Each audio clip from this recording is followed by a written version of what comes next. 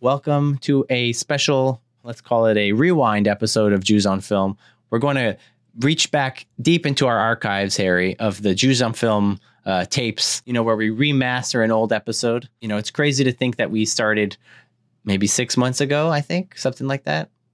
Does that sound right? Maybe a little more, but it's not been a long time, and I do appreciate everyone listening. Exactly. We just wanted to, as we enter the new year and chug along in our season 3, which has been spectacular. Just wanted to thank everyone who's been listening, and hope you continue listening into the new year. Yeah, and if you are looking to get us a Hanukkah gift, I would say the best gift for us would be to tell your friends about Jews on Film, and just spread the word, let more people know about it. If there's somebody who likes Jewish content or Jewish films, just tell them, share it on social media, help us spread the word and get the podcast out there. But so enjoy this episode and have a good end of the year. Happy Hanukkah, Merry Christmas, Happy Kwanzaa, Happy Festivus, whatever you celebrate, have a good one. And we will see you next year. We got a great slew of guests lined up in January and February and on. So we're really excited to continue the podcast, and we thank everyone for listening.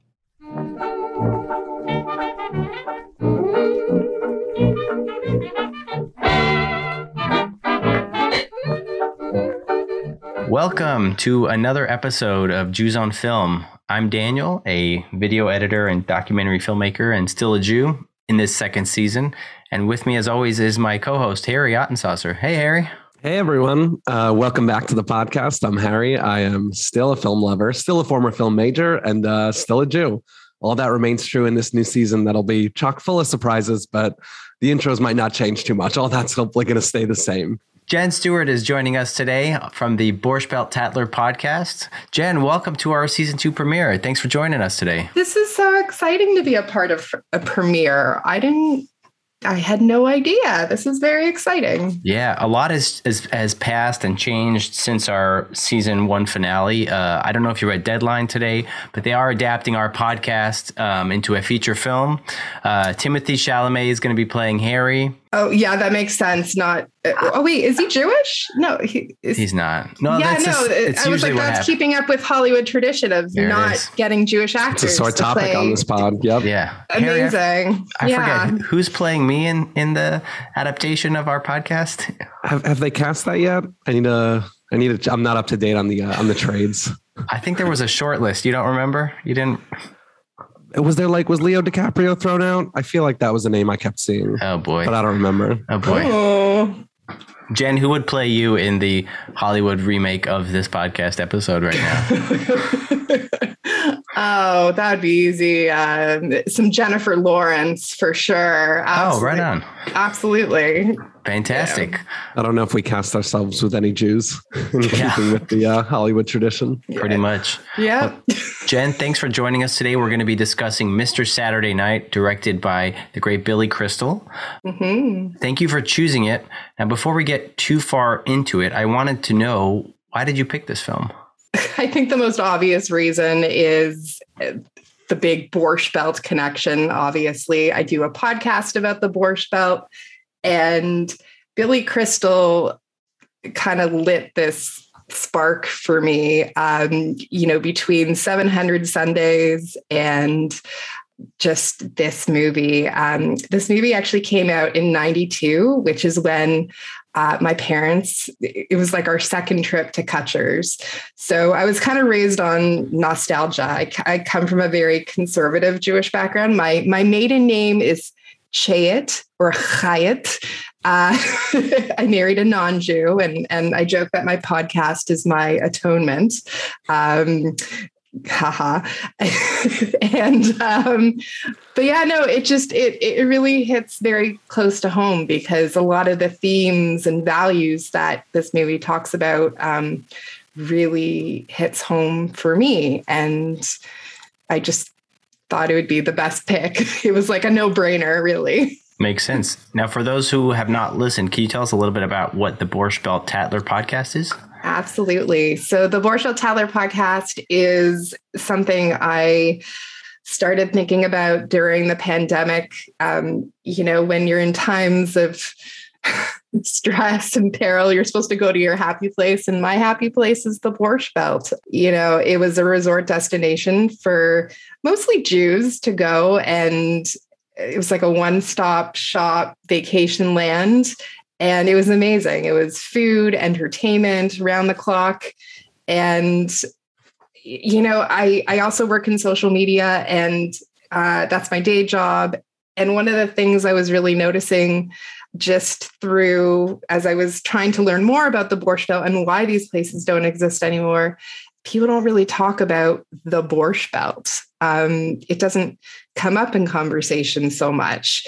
It's starting to more, but I felt like there was a really big absence in, like, there's no Borscht Belt podcast. So I was like, this is a great opportunity there you go. to do this, because social media, a lot of it is about creating stories and making people care about something. And I feel like, you know, there's a lot of misconceptions of what the Borscht Belt is and what it isn't. And I feel this was a perfect opportunity to start this podcast, have these people who lived it, worked it, played it, share their memories. And that's literally what my podcast is about. It's people sharing their experiences with these places. And you said you had experience going to one of these resorts. Which one was that? So I went to Kutcher's Country Club in 1989 and 1990. It was either 92 or 93. And Kutcher's was in Monticello, New York. And one of the last of the resorts to have closed down in 2012, I believe. And it was just this magical wonderland where you could go and stay and play, and entertainers would come. You'd have prize fighters coming, like boxers. There were basketball games. Yeah, I just posted a story about the Maurice Stokes charity game. Maurice Stokes was a basketball player who got very sick and couldn't afford his medical bills. So Milton Kutcher, the owner of this resort, got, you know, these basketball players to come together and play these charity basketball games by NBA pros. And this went on for years. You know, there was no place like it. And it was a different time, a different place.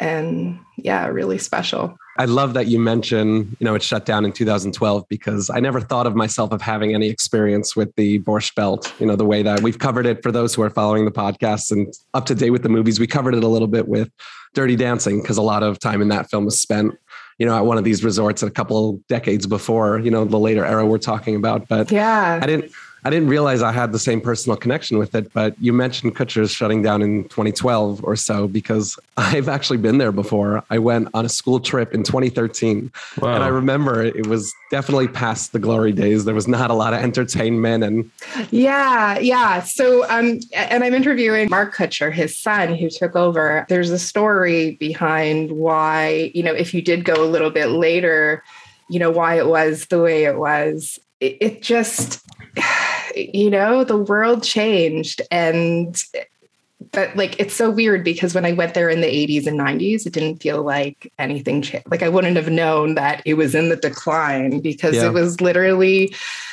just so much fun, you know, and freedom. Like, kids could run around basically. Be like, bye mom, bye dad. You have a whole resort to play with. Yeah, pretty much. Amazing. Pretty much. Wow. That is nuts. Is it at all like Dirty Dancing? Well, I'm not that old. Oh, no, I don't. That's not what I was implying. I'm saying, are there dance instructors running around, you know, getting up to no good? And I'm told that as I talk to people from that era, I mean, again, it was interesting, because when I went, I was a kid, right? So I wouldn't have known like the crazy parties. As I talk to more people, yes, I'm told that it was definitely, there were champagne hours, and, you know, Jackie Horner, who was actually a creative advisor, and she's like a huge kind of figure in the Borscht Belt scene. She was a dancer at, I think it was Grossinger's. Someone's going to fact check me, I'm sure. But they consulted her for the story, because these places, you know, there's a whole other topic of like the Latin and Jewish cultures coming together. The Mambo Nicks. I don't know if you have checked out that documentary, but there's a whole documentary on sort of these two cultures coming together, their love of, the Latin Cuban music and Jews just completely taking to it, and how the Borscht Belt played a role in that. Short answer is yes.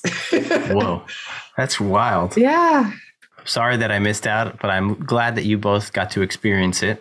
To segue clumsily into the film that we're talking about tonight, Mr. Saturday Night. As far as I could check on IMDb, this is Billy Crystal's feature film directorial debut. Yeah. This is his second outing with the writers from City Slickers, and he went on to do some more films with them. Can I interrupt? Go ahead.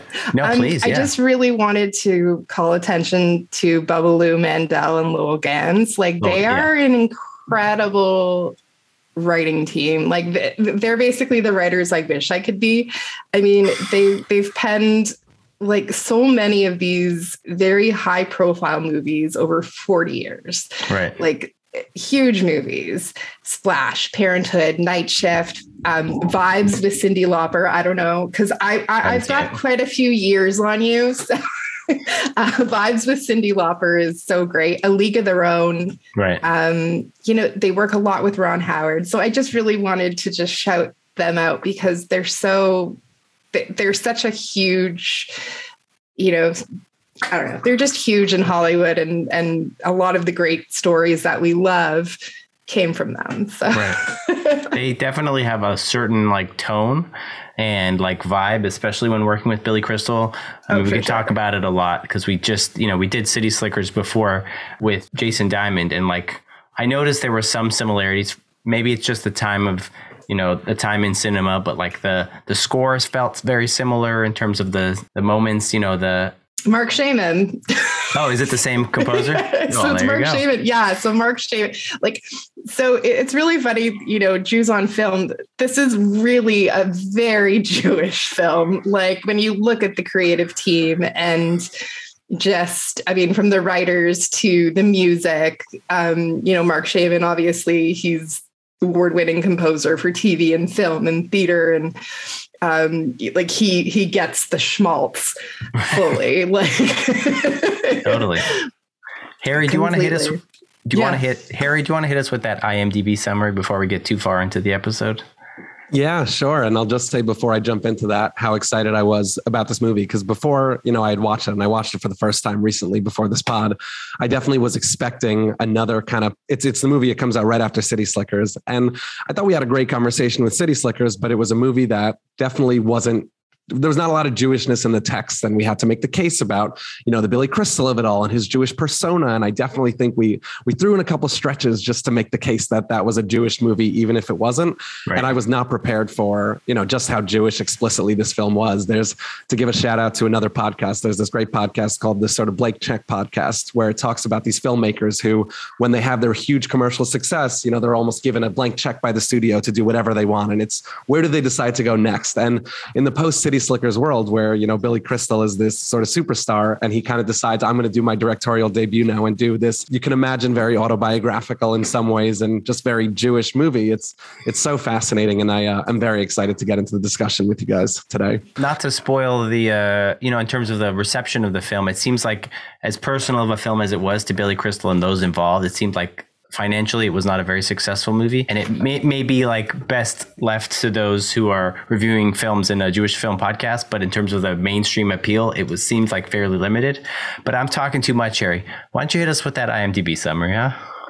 Sure. So I'll get started with that. I found a good one here. It reads, Buddy Young was the comics comic, beloved by everyone. Now, playing to minuscule crowds in nursing homes, it seems like everybody but Buddy realizes that he should retire. As Buddy looks for work in show business, he realizes that the rest of the world has forgotten the golden days of Buddy Young, and that there just may not be room in the business for an old comic like himself.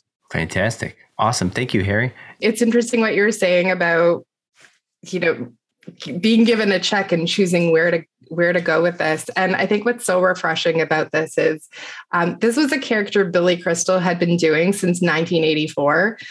It was a character that he did on Saturday Night Live, it actually first started out on an HBO special. And so he'd been doing this pretty much almost for 10, well, I guess like 8 years. Math is hard. And this is his character. Like this is, and if you watch 700 Sundays, that comes up after Mr. Saturday Night, you can see that this is a person. These are stories that he just really, really wanted to tell. And that's why I respect him so much, because he did it, even regardless of whether or not they were big budget hits. He told the story, and now it's a Broadway musical, which is a whole other exciting thing, which I'm like super excited about.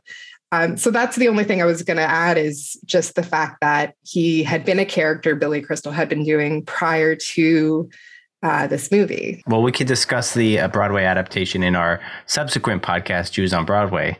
But for now, let's take a quick break. No, sorry.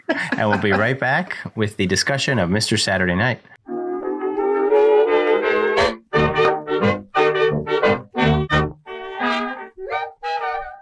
Welcome back to the season 2 premiere of Jews on Film. We are discussing Billy Crystal's Mr. Saturday Night. And Daniel, why don't you start walking us through the plot a little bit? Sure thing. I mean, the film opens with a fairly unique title sequence. I believe it was designed by Saul Bass, which is like a notable graphic designer. He did a lot of Hitchcock films and things like that. And you're expecting this sort of really sophisticated thing, but you're watching like food prep happen. And so it's like a lot of picking apart turkey and doing the mashed potatoes and prepping food and chopping this and that. And then all through the intro of the film, you're hearing Billy Crystal as Buddy Young just tell his jokes. And they're just like groaner jokes, just like, ugh, God, that's like very dad joke kind of thing. And dances with Jews. Yeah.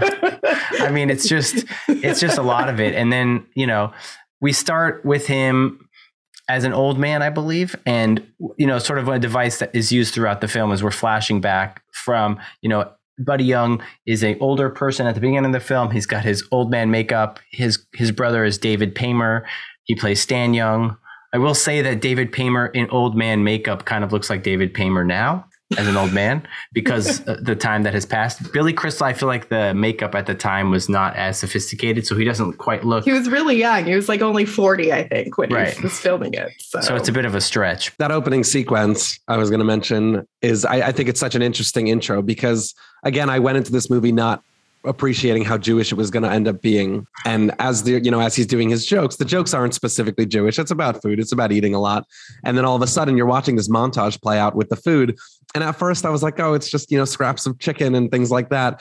And then you start seeing the brisket, and then you start seeing the matzo ball soup. And I was like, oh, Can I ask, what were you feeling when you saw that? Like, did you get excited a little bit? Did you feel seen? I did. It was familiar. Yeah. I was like, that's a good looking soup. I've had soup that looks like that before. Right. Yeah. Was this like a Friday night dinner? Is this like a special holiday? Like just a regular? I completely related it to like Friday night dinner, family dinners, right? Because those first few minutes, you realize that food is love in this family. And, that's one of the values here, and being together as a family, and also being pulled into that, New York Jewish immigrant experience, because like many before him, he's, and he talks about it. It's, he was the child of immigrants who came to this country. And, it even says, Yiddish, the language of coughing and spitting,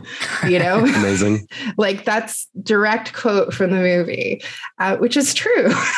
Right. It's funny because it's true. I think that food did more to culturally sort of ingrain us in the Jewishness of it all, and in the family and in the immigrant, that kind of aspect of it all, so much more so than if, we saw people wearing yarmulkes, or, they started busting out the Yiddish, which all of that eventually comes in the movie. But I think it's a real love letter to that culture, to that past, just in that montage of food, totally. and like you said, the food is really that love language. And, there's great payoffs for that later on in the film. Yeah.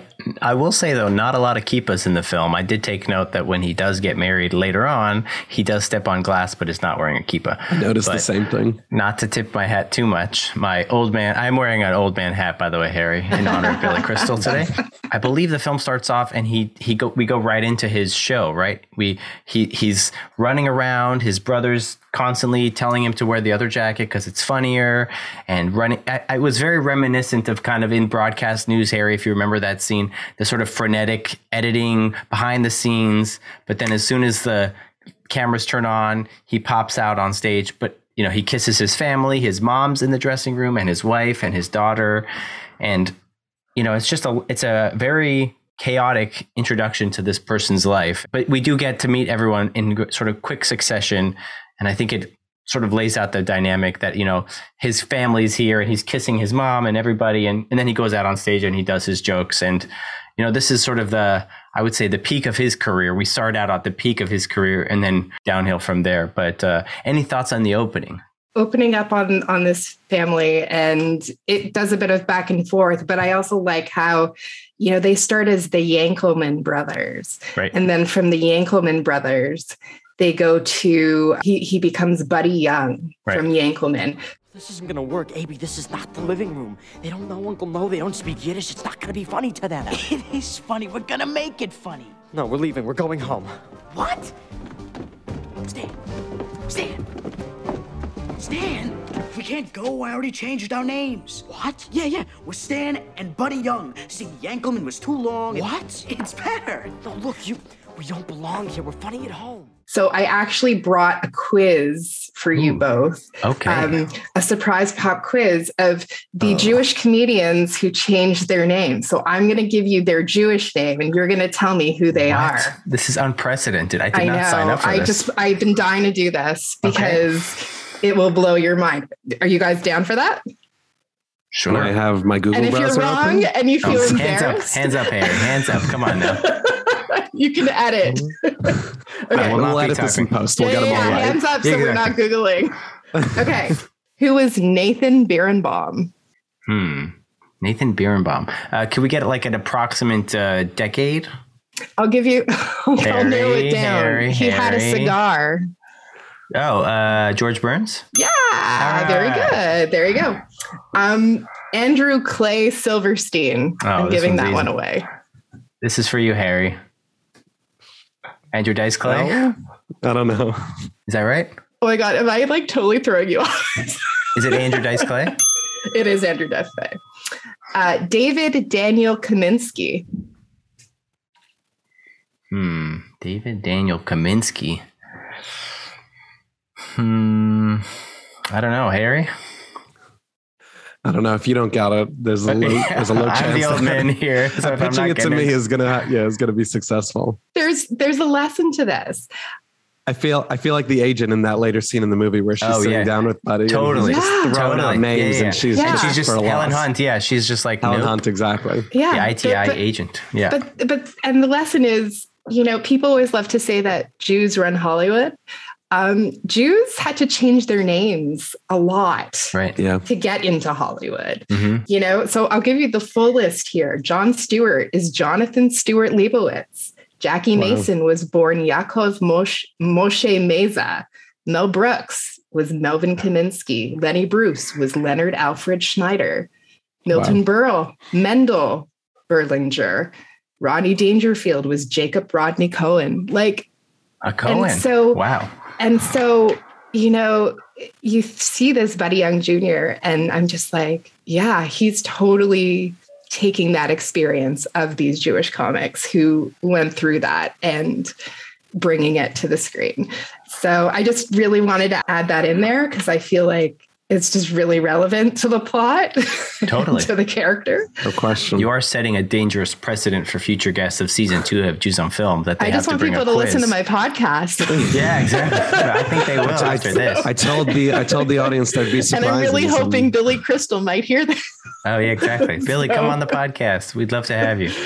So yeah, no, I'm not delusional. But anyway. that was fantastic. Thank you so much for the quiz. A couple of things to call out just at the beginning of the film. They were walking through the TWA terminal, which is near JFK, which is now like a boutique hotel. They've refinished that, and so that made me sort of nostalgic for New York that I did not know because I wasn't there at the time.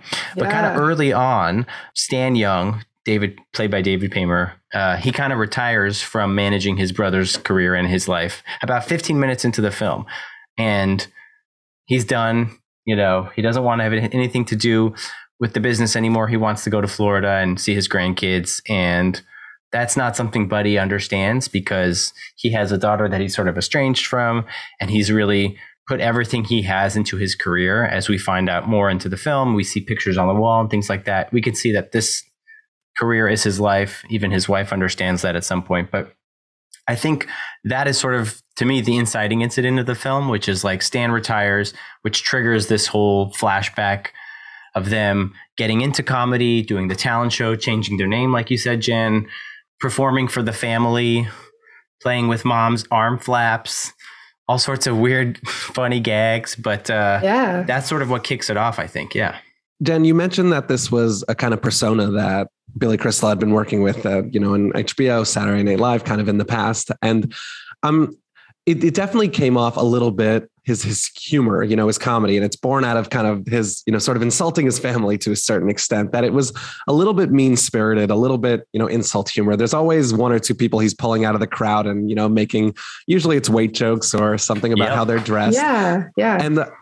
And I'm not sure, how do you think an audience was supposed to feel about this comedy watching this, when the movie came out? Were we supposed to feel a little bit uncomfortable, or is that just my more modern lens kind of saying, don't insult everyone that you're speaking to? So I'm so glad you bring that up, because it's a really interesting conversation of sort of where comedy came from versus where we are now, because we talk a lot about comedy.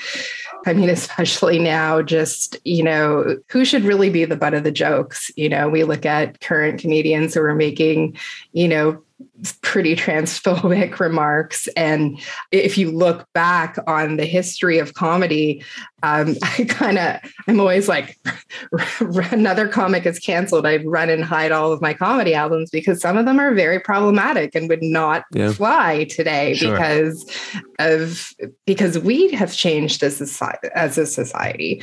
But yeah, I think Buddy Young is his problem, and yet his talent is, he has a comedic gift, but he's good at alienating the people that he loves, which is, kind of a double-edged sword. He's able to make a living for it, but then in turn, the irony of that is it pushes the people he loves away. His estranged daughter, his brother, even his brother says, Buddy, my whole life I listened to you bellyache about your luck. Well, you are where you are because of who you are. Right. And that is that moment where we realize he has this, it's a curse and a blessing. And people are gonna be like, oh, we're going to cry for the rich comedian. It's like, well, no, but you have to understand it's a lot of the people who go up and do the comedy are hurt. It's from pain, right? Especially the comedians back then. It was all about trying to make sense of their identity and trying to, being the child of immigrants and trying to fit in a world that was completely deeply rooted in anti-Semitism. And one of the things that makes him so appealing, like you said, is his ability to turn everything around and make it a joke. But like his brother wisely said, and like you said, he can't turn it off, right? I mean, he's getting interviewed by a potential agent for business. He can't stop making jokes. He's interviewed for this or that. He can't stop making jokes. He's being auditioned for a potential role. He can't stop making jokes and be serious. I found that to be such a hard thing to it made me so frustrated, right? Because I wanted to see him succeed, but ultimately you can't root for someone who doesn't want to be successful themselves. And not to call back another episode, but it did also remind me of Uncut Gems, because he keeps on getting him in the way of himself. He gets a stack of money. Uncut Gems story is I just watched that movie and it was such a pile of dreck. I'm sorry. It's okay. I really fair. I'm sorry. No, it's all good. That's how I felt watching that movie. I really wanted to like it. I did not like it. That's fair. Sorry. No, it's okay. Safdie brothers are probably not going to be on the Borscht Belt pod anytime soon, unfortunately. Exactly. We try to keep our options open, Jay. We love every movie. I'm sorry. It's too much. It's too much. No, it's fine. It's fine.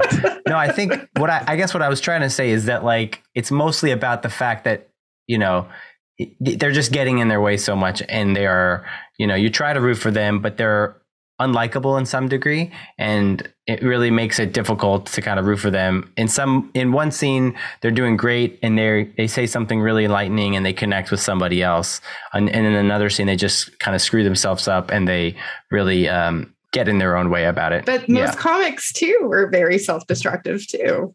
Absolutely. I thought there was a really enlightening comment made by Elaine in a later scene when she's talking to Stan, and she tells him that she's like, I can give Buddy all the love in the world, but until he's kind of receiving that ovation from strangers, it'll never be enough. And it's almost like he resists making these connections with the people that he loves and with people he's intimate with. He wants a relationship with strangers, something that is purely just laugh at the jokes I'm telling you, let me amuse you, and nothing deeper. And he doesn't let, anyone really penetrate that until, there's a little bit of redemption by the end of it. But, there is something that, and I don't know if this is true for all comics or if this is just something about his persona and, how he's been using these jokes as a barrier and as this way to, connect to a stranger, but to kind of shut himself out. Anytime someone makes a comment, brings up something serious to him, his jokes are a mile a minute. Everything is like, I'm just kidding. But this, like, whoa, what are you getting upset? I'm just kidding. And it's, he's not letting himself make a connection with anyone. He wants everyone to be strangers to him. Yeah, I think there was a nice conversation. Him and his brother are sitting in the park, and they basically just are going back and forth. Also, I'm seeing a woman. What, like through a window? You're like Boris Becker here. I'm hitting lobs, and you're smashing them back at me. No, really, you're seeing a woman? Yeah. What, like on dates? Yes. We go to the theater, we go to dinner. Has she seen those steamed clams you call balls? Buddy, you're a child. You're a big wrinkled child. What is the matter with you? It's not a matter. I'm just playing. I'm worried about you, Stan. For God's sakes, there's all of these sexually transmitted diseases out there. Most of which you started. Double off the wall. Come on, we'll sit down on your laugh here. Constantly critiquing each other about the jokes and how well they did and things like that. But going back to the story, as we're going back and forth between Buddy and his brother Stan, kind of working on their modern day relationship, we go back and forth and we see him go out on the road, and then he meets someone, they get married, he starts to play Vegas, they're putting their daughter to bed in a crib, and then they go to the bathroom and they have a romantic dinner on the toilet with candles. We're missing the part where he actually meets his wife, which is in the Catskills. Okay, go ahead. Yeah, tell us about that. That's the Borscht Belt. That's like the best part of the movie. So I don't know if he's playing Grossinger. I don't even know where he's playing, but he's playing somewhere in the Catskills in the Borscht Belt during the Borscht Belt era. And, he's doing his Yiddish, it used to be very hip to tell jokes with, the punchline in Yiddish. That was like a big sort of thing. We take you now to the final scene at the end of the movie King Kong, where the great ape is lying at the base of the Empire State Building, and we turn to Carl Denham. Mr. Denham, was it the machine guns that killed him? Machine guns? Fe! Siz Gavena Shikser! And he sees, his wife-to-be sitting in the audience and gets his brother to kind of play matchmaker to get them together. So she convinces Elaine to go and, meet Buddy backstage. And the best line in the movie is, Elaine, these sandwiches are amazing. Roast pork, yet they're kosher. I don't know how they do it. so you have to understand that sandwich was like very, very, if you experience the Borscht Belt, roast garlic pork on garlic bread was a delicacy for Jews, believe it or not. Whoa. Yeah. Jews that Gone sounds Wild. heretical. Wow. That's a different podcast we host. Jews Gone Wild is our third spinoff. Yeah. So yeah, it's just such a great scene because it's so iconic and the important plot point. So is that when the lights kind of shut off at the end and they're kind of under that gazebo, that romantic gazebo? Yeah, and she lets out a huge belch from which I can also relate to because, Jews and their gastrointestinal issues, 100%. Totally. Totally relatable. I think that scene features, his performance at the hotel. I think it features probably his most successful comedy bit of the entire movie. Even when we see him on his show, which you could say is sort of the peak of his fame, he's never really engaging with the audience quite the same way he is. And they make comments throughout the film about how, people say, oh, you could have been bigger. Maybe if your brother Stan wasn't managing you, you could have had bigger gigs and you could have blown up. But, his form, his comedy, like it connects so specifically with this Borscht Belt crowd. The first time he goes on, which is much earlier in the film, he says to his brother, like, are they going to get it? We're going to be doing Yiddish. Like, is that going to work?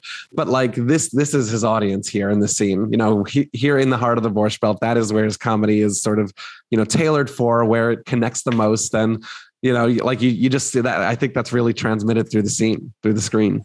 Absolutely. Yeah. He totally connects with the audience, both, in their younger years, but then later on in the film when he's playing like a retirement home and he's playing for like an older audience, potentially maybe the same people were clientele from both. But I think it's interesting seeing him among his people is where he seems to shine best. But as he progresses, he gets more successful. He starts to play various venues in Vegas. He has a daughter. He brings his daughter out on the road. And then as we're going back and forth, in his later years, he reconnects with his old friend who's an agent, and he's trying to get more work, right? Because at this point in his life, in his sort of golden years, his work has dried up. Like you mentioned before, Jen, the Borscht Belt is not a thing anymore, even in the 90s in this world. And so he's hitting up his friend and kind of telling him about how generous he was and he was giving money to people and this and that. And so he sets up a meeting with an agent played by Helen Hunt, who's potentially going to get him some work. And so Helen Hunt does get him some commercial gigs, and he kind of blows it at every opportunity, it seems like. Yeah. He doesn't take him seriously. She's looking out for him. She's trying to get him some work. They go through his apartment. They look at some photos. She gets to know him. She puts up with his bad jokes. That's one thing that I was just like so frustrated about, because here this person is trying to help him out and he just can't stop like joking and just like opening up to her. Stick to the script. Yeah. He wants to improvise, and he's trying to be a warm-up comic, and he makes fun of the host's hair and things like that. And it's just so frustrating. And yeah, I just found myself like gritting my teeth being like, shut up and just read the lines. It's like, I know that frustration, No, it's so true. Like even there's like a part in the movie too, when like the TV ratings start to slip, right? And he blames Davy Crockett. There's that whole, bit where he then goes and makes fun of Davy Crockett and how Crockett and everybody in the Alamo was probably gay. And so breaking again, just breaking it down with nastiness and as this sort of it's kind of like, all right, well, this ship's sinking. Let's just blow it up anyways. Right. Yeah. I think the self-destruction is perfect because like you were saying, it's his greatest it's his best asset, and it's he's his own worst enemy. And it's true. Like if you're going to make an entire career kind of insulting and putting down everyone around you, you can only rise so high. It got him to a certain point, but obviously, that has to sort of get in its own way. And that's why later on in his career, when he's older, he's kind of burned all those bridges and he just cannot let himself, he can't humble himself enough to make any new connections. And that's like the tagline of the movie too. It's lonely at the middle. Right. Exactly. That's exactly where he is. I also wanted to mention before we moved past that scene where he's kind of, when the ratings are going down, that Davy Crockett, there's this, whatever, he's walking around behind the scenes and he's kind of, it's clear he's made enemies with everyone. And one of the first things he does is he fires, a group of writers because he says, you ruined, you've changed my monologue, even though his brother Stan had told them to change the monologue because it was so, insulting to the ratings. But one of his writers that I know, he says, he's like, who are you writers anyways? Like, you're all fired. And then one of them says, come on, Woody, let's go. And this guy turns around and you get a brief second of like a Woody Allen like face with like the iconic glasses. There you go. And I was like, that's a nice little like Jewish comic tease. This movie was doing its little nod. So I appreciated that. 100%. They were completely in it. And they literally, it's almost as though they like, just like we're ticking off all the boxes of everything. The movie is like an ode to Jewish comedy. It really is. Totally. Yeah. And I believe, if I'm not mistaken, that the writers of the film, Lowell Gans and Bob Lou Mandel, played those two writers. Is that right? It wouldn't surprise me. I want to say yes, but I can't remember. So it's all good. On one of his commercial shoots, Buddy is working or trying to work, and his brother Stan comes back from Florida to find him. And it turns out that their mom has passed away. So they go and reconnect, and they go back for the funeral. I don't know. I would like to talk a little bit about the funeral prayer. I thought that was kind of a nice ode to, the Jewish roots. Harry, as the resident expert of melodies and tunes and customs, what did you think of the funeral prayer? I thought it was nice. It was, as culturally Jewish as this movie was, it didn't take so much time to be, I guess liturgically Jewish and go into some of the prayers and some of the specifics. And we mentioned this at the top, but this was one of the only scenes in the movie where they start putting yarmulkes on the characters' heads. Right. And it was nice for them to take, a couple minutes to really do, I thought, a pretty nice honor to, the Jewishness at the heart of the character. So I actually really appreciated the scene. I think it's really one of the climactic sort of hearts of the film. I don't think that, I think the final sort of confrontation resolution, his character coming around does continue to happen later, but there's definitely this moment where they're at the funeral. And I guess, for all the funerals I've ever been to, I've always thought that people had prepared speeches, but there's this moment where, the rabbi kind of looks at the crowd and says, if anyone wants to speak, now's your chance. And Stan and, Buddy kind of go back and forth. And he's like, Stan's like, Buddy, it's all you, take it. And he has this beautiful moment where he, for the first time, I think in the film, uses his comedy to connect with an audience. And it's still in some ways at the expense of his mother. He's kind of laughing about her. I mean, his opening joke I thought was very sweet because he said, my brother Stan first told me that our mother had passed away. My first thought was, did you get her recipe for kugel?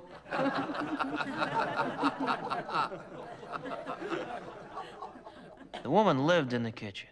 It's the same thing we were talking about food, just sort of being this great connector. And there's this moment where, he's like looking around and he's not kind of laughing at the expense of the audience. He's really, bringing them together around, around some of the humor, around his mother, around her. He laughs about her huge arms, which again is a little bit critical at first, but then he says, but when they hugged you, it was the safest place to be in the world. And I just thought there was something, I really thought it was like very effective to leverage both, his cultural and familial background and his Jewishness and, kind of convert his comedy in this, one scene to just be really, I don't know. I just found it very endearing. And I think it's this like emotional point in the film where all of a sudden it feels like things are going to turn around for him because it's like, oh, he's really connecting with his family again. Maybe he's going to take his career seriously. Like, hopefully he's going to get some perspective. And, yes and no, I think we come to see in the next couple of scenes. I mean, there's that saying too in Yiddish. It's like, what is it? Laughter, tears and healing. I don't remember the whole saying, but there is a Yiddish saying.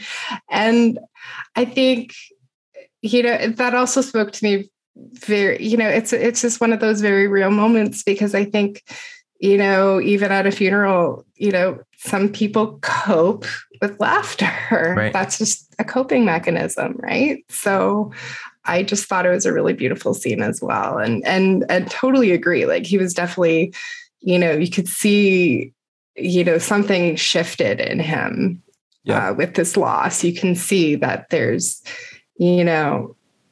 something is changed. There's a shift and obviously, I don't want to jump ahead either, but he reconnects with his daughter. Right. So right. Of course. Right. And I think, that's maybe the thing that comes out of it. Cause as Harry alluded to, he still gets in his way quite a bit, professionally. He receives a big inheritance from his brother, which is from their mother. They gave a check. It seems like Stan has done pretty well for himself investing over the years. And so he doesn't necessarily need the money, but Buddy has not done the same. And so he passes over the check to Buddy, and then Buddy eventually gives it to his daughter, who he reconnects with later. As he is being put around on these various auditions and commercials and things like that, Helen Hunt's character, Annie Wells, introduces him to very famous director Larry Meyerson, played, like you said, Jen, by Ron Silver. And this is the role of a lifetime for Buddy. Larry grew up idolizing Buddy and wrote this part with Buddy in mind. And so they meet in a cafe and they bond and they end up auditioning. He ends up auditioning for this role, and Stan kind of helps him a little bit. But when he gets to the audition, unfortunately, some bad things happen. Yeah, he blows it. Yeah, well, okay. I was trying to leave it open to get a little bit more dramatic with telling the story here. But, you know, sorry. No, it's totally fine. It makes sense. He absolutely blows it. I think, you know. And acts like a schmuck. Like, yeah. There's no fancy way to really dance around it. You're right? totally right. I do think, though, it's one of the more nuanced scenes in the movie, because when the scene opens, you know, he's expecting to read for the lead part. And the director has kind of told him, I've, you know, grown up idolizing you, and you put me onto, you know, film when I was 7 years old because you told a joke that I thought was so funny. And he says, I've written this role exactly for you. And even the way that, you know, Buddy eventually performs the lines, it's no different from any of the delivery he's done throughout the rest of the film. Like, it really does feel like it was built for him. But when he gets originally to this audition, he's told that they had actually, you know, behind his back cast someone else in that lead role. Walter and they were going to give him Exactly. And they were going to give him this, you know, sort of not even secondary, this like minor role of a doctor that, you know, maybe had 3 pages of okay lines, but that's it. And on one end, you know, as much as Buddy would then later implode and kind of, you know, go off on everyone and cost himself a shot, on one end, you are a little bit sympathetic to the fact that this really did feel like a big break for him. Totally. And it honestly, I'm not, you know, I wasn't so sympathetic with the director kind of going behind his back. Like he says, you know, that's show business. Yeah, it's a little bit. And what I think is so cool about this is that, you know, after that big blow up and after he kind of yells at the director and says, you know, I should have had that lead role and this, you know, you screwed me over here. You know, Stan kind of confronts him and says, you messed this up again. And again, I'm at this point, I'm a little bit sympathetic to Buddy because, you know, he really was in a terrible situation. Like, it was kind of a little bit unfair, but Stan calls him out. Everybody gets screwed, Buddy. Everybody got shit upon, got bad breaks. That is part of the business. That is part of life. You took every bad break you ever got and you made it worse. You gotta burn your bridges behind you and under you and in front of you, every bridge. Buddy, my whole life I listened to your bellyache about your luck. Well, you are where you are because of who you are. And that I thought was really nuanced, because as much as he's getting in his own way, like, it's not like everything was perfect. It's not, I don't think it's quite the same as sort of an Uncut Gems where he really was screwing himself over despite how successful he was. Sure. Like, but he was someone who really had these, you know, lofty ambitions, these big dreams. And there were a lot of things that were standing in his way of getting there. But, you know, like I think Stan appropriately calls out, the way he dealt with them and the way he failed to find happiness and failed to make connections and failed to be a nice person, quote unquote, you know, to anyone else besides himself is really what marks him, I think, as such a challenging character throughout the film. And he even mentions that that's the line. He's like, yeah, but you could have been nicer. That's exactly right. That's what he says. He's like, you could have been nicer. And it's true. And I think what's also very real about it is when you get to be a certain age, it gets harder and harder to change. So we're not going to see this miraculous, like, okay, he's a changed man. He's going to get this part and it's going to be happy, you know, because that wouldn't be true to who his character is either. Right. Yeah. I mean, throughout the film, he seems to be given these opportunities, whether it's a talk show or opening up for someone else or auditioning for a foreign commercial or being even in a bit part. I think, you know, a different person, if on that day when they were auditioning, you know, back when they were kids and it was Stan who decided who was going to be the main Mr. Saturday Night and maybe Buddy was, if the roles were reversed, I feel like David Paymer's Stan would be a lot more calculated in his career and would have a much better understanding of how to balance the comedy with the career ambitions, you know? It's hard to say because he didn't go towards the fear, right? Because if you think back to sort of what ended up happening was he choked, right? And from there, it was his buddy who went on and it was that sort of chance. It was, you know, the timing and the ability to go forward when he couldn't. So it's hard to say because again, the things that made him such a strong performer are the things that were sort of self-destructive in the end, right? Totally. Yeah. And Stan, I think just by the end of it, you know, when he retires and he goes on to paint, like he clearly is artistic. He clearly was, you know, part of the arts, but he chooses something which definitely doesn't involve live performance in front of an audience. It's a very meticulous performance, so to speak, of just sitting alone in his, he says there's a great spot where he can sit outside a window and just paint in the afternoons by himself. And eventually he'll present that to an audience, but you definitely don't get the impression that he could have, in some ways he didn't have what Buddy had, which allowed him to connect, at least on the surface level, with other people in a way that he couldn't. Yeah, definitely. And they're both solitary, professions, right? Being a landscape or portrait artist, and then also being a comedian. Because, despite having so many people in his orbit, I would say Buddy is a solitary kind of worker. He does have family. He does have quote unquote friends, but he kind of goes it alone. He sits in his dressing room in his bathrobe and his hat, and he's at peace when he's by himself, until he goes out on stage. And even then he's by himself on stage performing for an audience of people. So after he does kind of biff the audition and doesn't get the part, after talking with his brother and his agent who advise him to go for the part of the doctor, he ends up not taking it. They have a big argument, and he does leave, and he does find his daughter and reconnect with her, throughout the film. They have kind of a patchy relationship. She's the butt of some of his jokes and things like that. But at the end, he gives the check to her. They kind of make up and they try to make amends. And I think that's where we end the film. Is that correct? More or less? More or less. And then he ends up going to Florida. He ends up going to Florida and performing for folks at an old age home. Is that correct? It's true. And they enjoy it. Great. So, which kind of opens that whole sort of conversation of, he still gets his audience, right? Yeah. It's kind of full circle in some ways, he tried going things a different way, but he ends up right sort of back where he started, instead of being the at the moral Borscht. of the story is the Borscht Belt shouldn't have gone away. There it is. I knew that'd be your takeaway for sure, Jen. If there's one thing people should take from this episode, story. For sure. Understood. Look what you did. No, that's not the moral of the story. There's a great moment though at the end, when he gets that painting, and I thought it was really well done the way that Stan kind of has this painting and he presents it to Buddy, and it's kind of covered and you don't know if we're going to see it, and then Buddy says, "Can I open it?" He goes, "Yeah, why not?" And he peels it away, and they don't show it to the audience at first. They kind of close the movie on actually showing us what's there.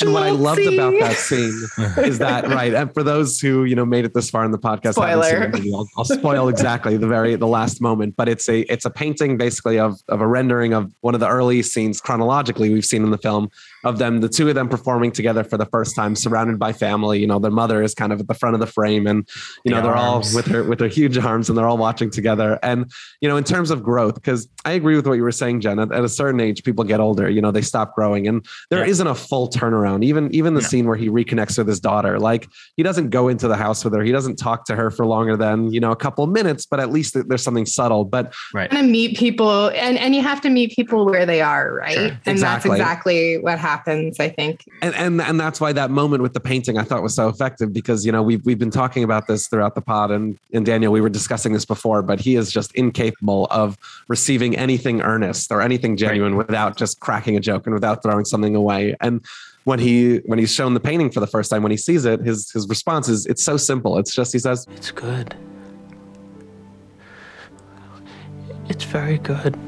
And just that kind of earnestness with his brother. The first time that he's not like every other time he sees his brother, he's insulting, he's calling him ugly, he's making fun of him, he's insulting something. And just for him to just say, "It's good, it's very good," and to be so clearly moved by it, that to me was like the perfect kind of wrapping to everything that had happened in the film until that point. Well, what a terrific film. Why don't we take a quick break? We'll come back and we'll rate the film according to its Jewish content, Jewish themes, and, whether or not this film was good for the Jews. All that and more. We'll be right back after these words from no sponsors.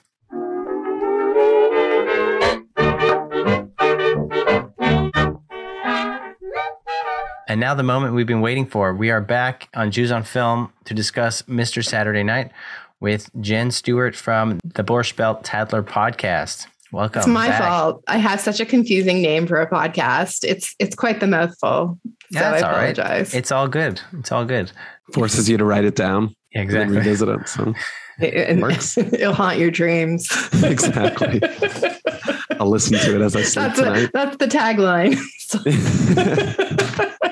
Jen, you're our guest. Would you like to go first? What did you think about the film, on a scale of 1 to 5 Jewish stars, taking into account Jewish themes, Jewish content, Jewish cast and crew? I loved it when my parents took me to see it and rented it again on VHS. Yes, kids, back in the day, VHS. And I love it now. I love that it's a Broadway show now. Again, I know we can't talk about the Broadway show, but it just is so, I feel like regardless of what level of Judaism that you practice, whether you are Orthodox or Hasidim, even if you're not Jewish, it all comes down to values that everybody can relate to. Food, family, laughter, getting older. These are all things, no matter what religion you practice, they are going to affect you. And which is why I think this story is so special, because yes, it is definitely a Jewish story, but I feel like everybody could get something out of it because of the values. So let's talk stars. Let's get down to brass tacks. 1 to 5. Oh God, 5. Okay. 5. Full Coming in 5. strong. Yeah. I'm very passionate. To me, it is a perfect Jewish film. Perfectly imperfect, because we are not perfect. Absolutely. So, yeah. Harry? That's a great ranking. I thought you made some really good arguments for why it wasn't explicitly like only Jewish, and then you came in with the 5, which kind of threw me for a loop. But I'll pick up where you left off there, because really, okay. In terms of its Jewishness, sometimes with this ranking stuff, we have to be clear. We're not ranking the films, the quality of the film. I think all the films, well, most of the movies we've watched would exceed 4 or 5 stars. Amazing movies, but in terms of its Jewishness, I did really like what you were just saying about some of those values and some of those themes of family and getting older. One thing I noticed was that I read through I had a couple different options for the synopsis I was going to read at the top of this podcast, and none of them mentioned his Jewishness at all, which could be, for a couple of other reasons, but they were talking about, an aging comic is reflecting on his wonder years, trying to reclaim his glory. And, sometimes we divide this into sort of content and theme. And I think the content of this film is certainly, there's so much Jewishness in there. And I love that. I loved seeing the Jewish text of it all. I loved seeing the Jewish food. I loved seeing the yarmulkes. I loved seeing, just his entire persona, his character was so Jewish. I think, Billy Crystal embodied a really, I guess, like the Billy Crystal model of like a very quick talking Jew, a very sort of like, a lot of resorting to a lot of humor and a lot of just, the sort of surface engagement. And I think, his brother Stan also was a kind of Jewish character. You'd see maybe a little bit more of that sort of meek, kind of like quiet, not very confrontational version of a sort of Jewish trope. But, there was so much Jewishness so clearly present there. So in terms of its content, if I was giving like an individual ranking like that would be 5 stars. I mean, this was such a Jewish movie. Thematically, I do think a lot of what you touched on is Jewish in its own way. I think those values of family and of, I guess, just sort of like growing and aging and changing, there's a lot of Jewishness there. But I also agree that there's just there's a universality to it. This wasn't, you could, replace his Jewish background with, I guess, I don't know, with another sort of culture. And it definitely would not be the same movie. I mean, there's so much to his persona that's Jewish, but you could argue some of those same themes. So, with the universality kind of like pulling away at like some of the real explicit Jewishness, like I'm still going to give it 4 stars. It's not like it's not very Jewish, but, I don't think it's up there at the 5 out of 5. But yeah, this was such a surprisingly Jewish movie. Like you were really surprised, eh? I really like. Had you not seen it before? I never had. I was only familiar with it because I had read a couple months ago about the Broadway show that he's doing. And I was reading, a fun thing about how like, he said, back when I did this film, I had to wear all this old age makeup, and now I get to just play. Oh my God, I saw that clip too. Yeah. I just show up.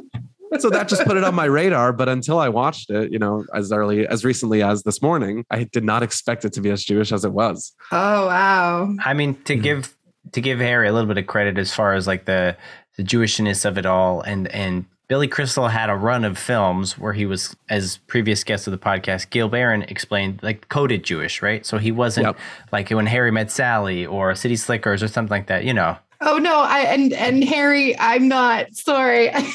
You're good. I remember I had like 10, 15 years on you too. So. This is all learning for me. That's why I'm doing this podcast. So yeah, and I had parents, my horizons. No, and my parents honestly like were so nostalgic and very nostalgic, and they're of a different time too, probably from your parents. So it's just, I don't blame you. It's okay. I'm just, but this is like my point is so few people know about this movie, Jewish people know about that this was in fact a movie. Like there's people who go to the Broadway show. They're like, what? This was a movie? No idea. Yeah. So Daniel, lack of yarmulkes, I should say, aside, how Jewish did you find the film to be? I think looking at it, both of what you said was incredible as usual, nothing less from you two. I think the content of the film was very Jewish, from the brisket to the borscht belt to the everything. I didn't have another B thing to go to, but I think overall this film has so many Jewish elements. Thematically, I think, it's universal, but it's also specific. Like I could also see this being like a Italian movie. So you substitute the food for spaghetti instead of brisket, and you change a few things around, and I think the humor still works in that way. It's sort of universal, but there are some things that are specifically Jewish, whether it's the stepping on the glass or it's during the funeral, having a specific prayer, things like that. The borscht belt things kind of felt like if you know sort of thing. And for us, we know, so we have that sort of Judar with a lot of that stuff. But like you said, it is sort of universal. I think cast and crew is something we didn't touch on yet, but it's like a very Jewish cast and crew. It's Billy Crystal's directorial debut, so I got to give it some points for that. And it's his people, Babalu Mandel and Lowell Gans. So overall, Jerry Orbach's in there, Jerry Lewis. So cast and crew is also pretty Jewish. I'm going to have to hover like 3.5, 4 stars, I think. And again, not as a rating of the quality of the film, but of the Jewishness of the film, right? So if we think of like Schindler's List and Fiddler on the Roof as like maybe 5s in terms of themes and content. And this makes a lot of sense because I'm more of a spiritual, humanistic hippie Jew. So that's why it's like, yes, this is Jewish. And like, from what I understand, you guys are more good Jews. For those who are not, it's all relative. For those who are just listening to the podcast, Harry and I have long payas and black hats. You've never watched any of our social clips on Instagram or TikTok. I do have a beard. I play a rabbi on TV. I'm Jewish. Right? Exactly. That's my favorite line. So I think that's kind of where I'm sitting in the 3.5 to 4 zone. But I did want to ask a really important question. In all seriousness, is this film good for the Jews? Good for the Jews, that's such a big question. I mean, people hate us. So I'm kind of like, it's a really hard question to ask. I know myself, when I watch movies like this that hit so close to home, there's really, I feel pride because a little bit off topic, but kind of similar. Harvey Fierstein's book, his biography, he was talking about how he was playing, Tevye in Fiddler on the Roof. And he was telling the story of this little boy with payas who came to the stage door and was looking at him. He's like, "Are you really Jewish?" And Harvey Fierstein said, "Yeah, I am really Jewish." So for me, it's about, we talk about, and I always talk about that representation and, like how these days representation is so important. And I feel like it's good because this is a story that so many people can relate to. And it's of a bygone era that is no longer out there. So is it good for the Jews? I think it's just a good story and that a lot of people will relate to. That's my answer. Seamless. I totally hear you. Thanks, Jen. And Harry, what about you? Did you feel like this film was good for the Jews? Yeah. I mean, it's definitely identifiably Jewish, so the prereq for this question is always like, if someone was watching this with, little knowledge of Jews or just didn't expect a Jewish movie, would they recognize this as being, Jewish? Would they see the Jews on screen? And I'd say for sure in this case, in terms of good or bad, It's interesting because I really do love seeing just sort of complex, layered Jewish characters. And as you know, as I mean, he's kind of like Buddy's kind of like an anti-hero to a certain extent, because I don't always agree with him. And I definitely, by the end of it, he is such a flawed character. And he's someone that, like, we alluded to, you don't always see this in a film, but it's almost too late for redemption for him. He can close some circles, he can, make peace with some people, but nothing's going to make up for a sort of life of neglect that he's given to his daughter, that lack of gratitude he's shown to his brother the whole way. So, he's not the most positive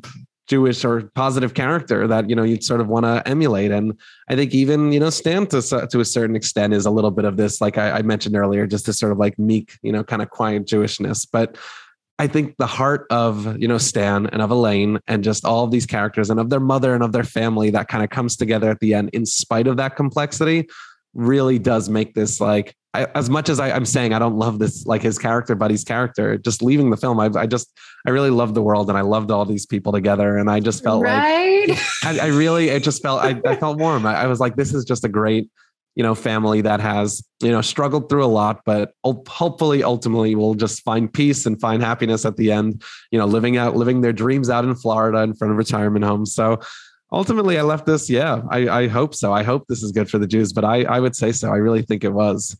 Daniel, do you agree with that? Do you think not as much? No. He's shaking his head. For those listening, I was like squinting my eyes as you talked about it. I just feel like if we're looking at the main character of the film and we're kind of judging whether or not this was good for the Jews based on Buddy Young, I would say no. I feel like he's ultimately like a flawed character who doesn't redeem himself. He kind of like throws money at his problems. He's like, hey, here's a check that my brother gave me, just to, like, he's alienated so many people in his life. Professionally, he's just shot himself in the foot so many times. I mean, I feel like his brother is like it's kind of like a yin and yang, right? And so without each other, they can't function. Even when Stan tries to get away, Buddy brings him back. Buddy could have said, come back, and Stan could have said, no, I'm actually going to be attending my granddaughter's birthday party, and forget it, you're on your audition. Ultimately, he came out for this audition that didn't end up to anything, but that's besides the point. What I'm trying to say is that I feel like if we're judging it based on Buddy alone, I would say, no, this is not a good film for the Jews, because, the other characters in his orbit are the sort of grounded level people, and he's this sort of eccentric, not such a likable character. I don't necessarily feel like, while I have nostalgia for the things in the film and like the brisket and the family, like that's aside, that's not really the question. The question is, like, if someone who's not a huge fan of the Jews watches this film, are they going to like the Jews more or less, And so I would say probably this is not a good film for the Jews. That's my take. Interesting. Yeah. That's just where I'm at. No, for sure. Yeah, I could get that. I could see that side too. I mean, that's the point of this podcast, is to not agree to butt I guess heads. my whole thing is, when I look at Goodfellas, sure, and I see them, I'm like, is that good for the Italians? And I guess that's just me. Like, it's one of my favorite movies. Sure. And I love all of those actors, just, with all my heart. That's not the first thought I go into, right? It's, because even Goodfellas, sorry, I don't even know why I picked that, but just. This is more of like a bonus round question. So this doesn't, cool. this is the sprinkles on top, or the horseradish on the gefilte fish kind of thing. It's like extra. Jen Stewart, thank you so much for being on the Jews on Film podcast to discuss your favorite movie, Mr. Saturday Night. Thank you. Why don't you plug your podcast and tell us where we can find it? Sure. So the Borscht Belt Tatler is going into its 51st episode. I don't know. It'll probably be more than that. Yeah, every Monday. New episodes every Monday. And I stockpiled interviews. So this show is never going to end. So, that's amazing. Yeah. And so where can people find that podcast? Wherever you get your podcasts. So iTunes, Spotify, Google, Buzzsprout, and listen in. Fantastic. Thanks. And anything else to plug? Keep your eyes out for the Catskills Museum. There is an amazing group of people who are trying to put together a pop-up museum in Ellenville, New York. Details to follow. There hasn't been an official announcement, but it looks like it's probably very much going to happen. So that's very exciting. Yeah. Harry, anything to plug this week? Nothing to plug this week. I mean, the Borscht Belt pod, I'm going to be checking it out. I'm going to be listening to it as I sleep tonight. I encourage everyone to do the same. For sure. No schnitzel recipes, no tweaks this week. Nothing this week. Okay. No. All right. You got anything, Daniel? No, I think I'm good. Happy springtime. Get out there, go enjoy some sun. Mazel tov to my niece who just had a bat mitzvah. I guess that's a Jewish plug. Mazel tov. Leia, if you're listening, as always, check us out at Jews on Film on Instagram. We're on TikTok as well. All the social media places. And Jen, Stewart, thank you so much again for being here. Thank you for having me. And we'll see you later. I'm going to go and play a little show at an old age home. Got to run, but I'll see you guys later. See what you did there. You see what I did there, huh? I see what you did there. Okay, bye. Bye. Jews on Film is hosted and produced by Daniel Zana and Harry Ottensaucer. Daniel Zana edited this episode. Make sure to follow us on Instagram at Jews on Film and subscribe to our podcast to get new episodes. Thanks for listening.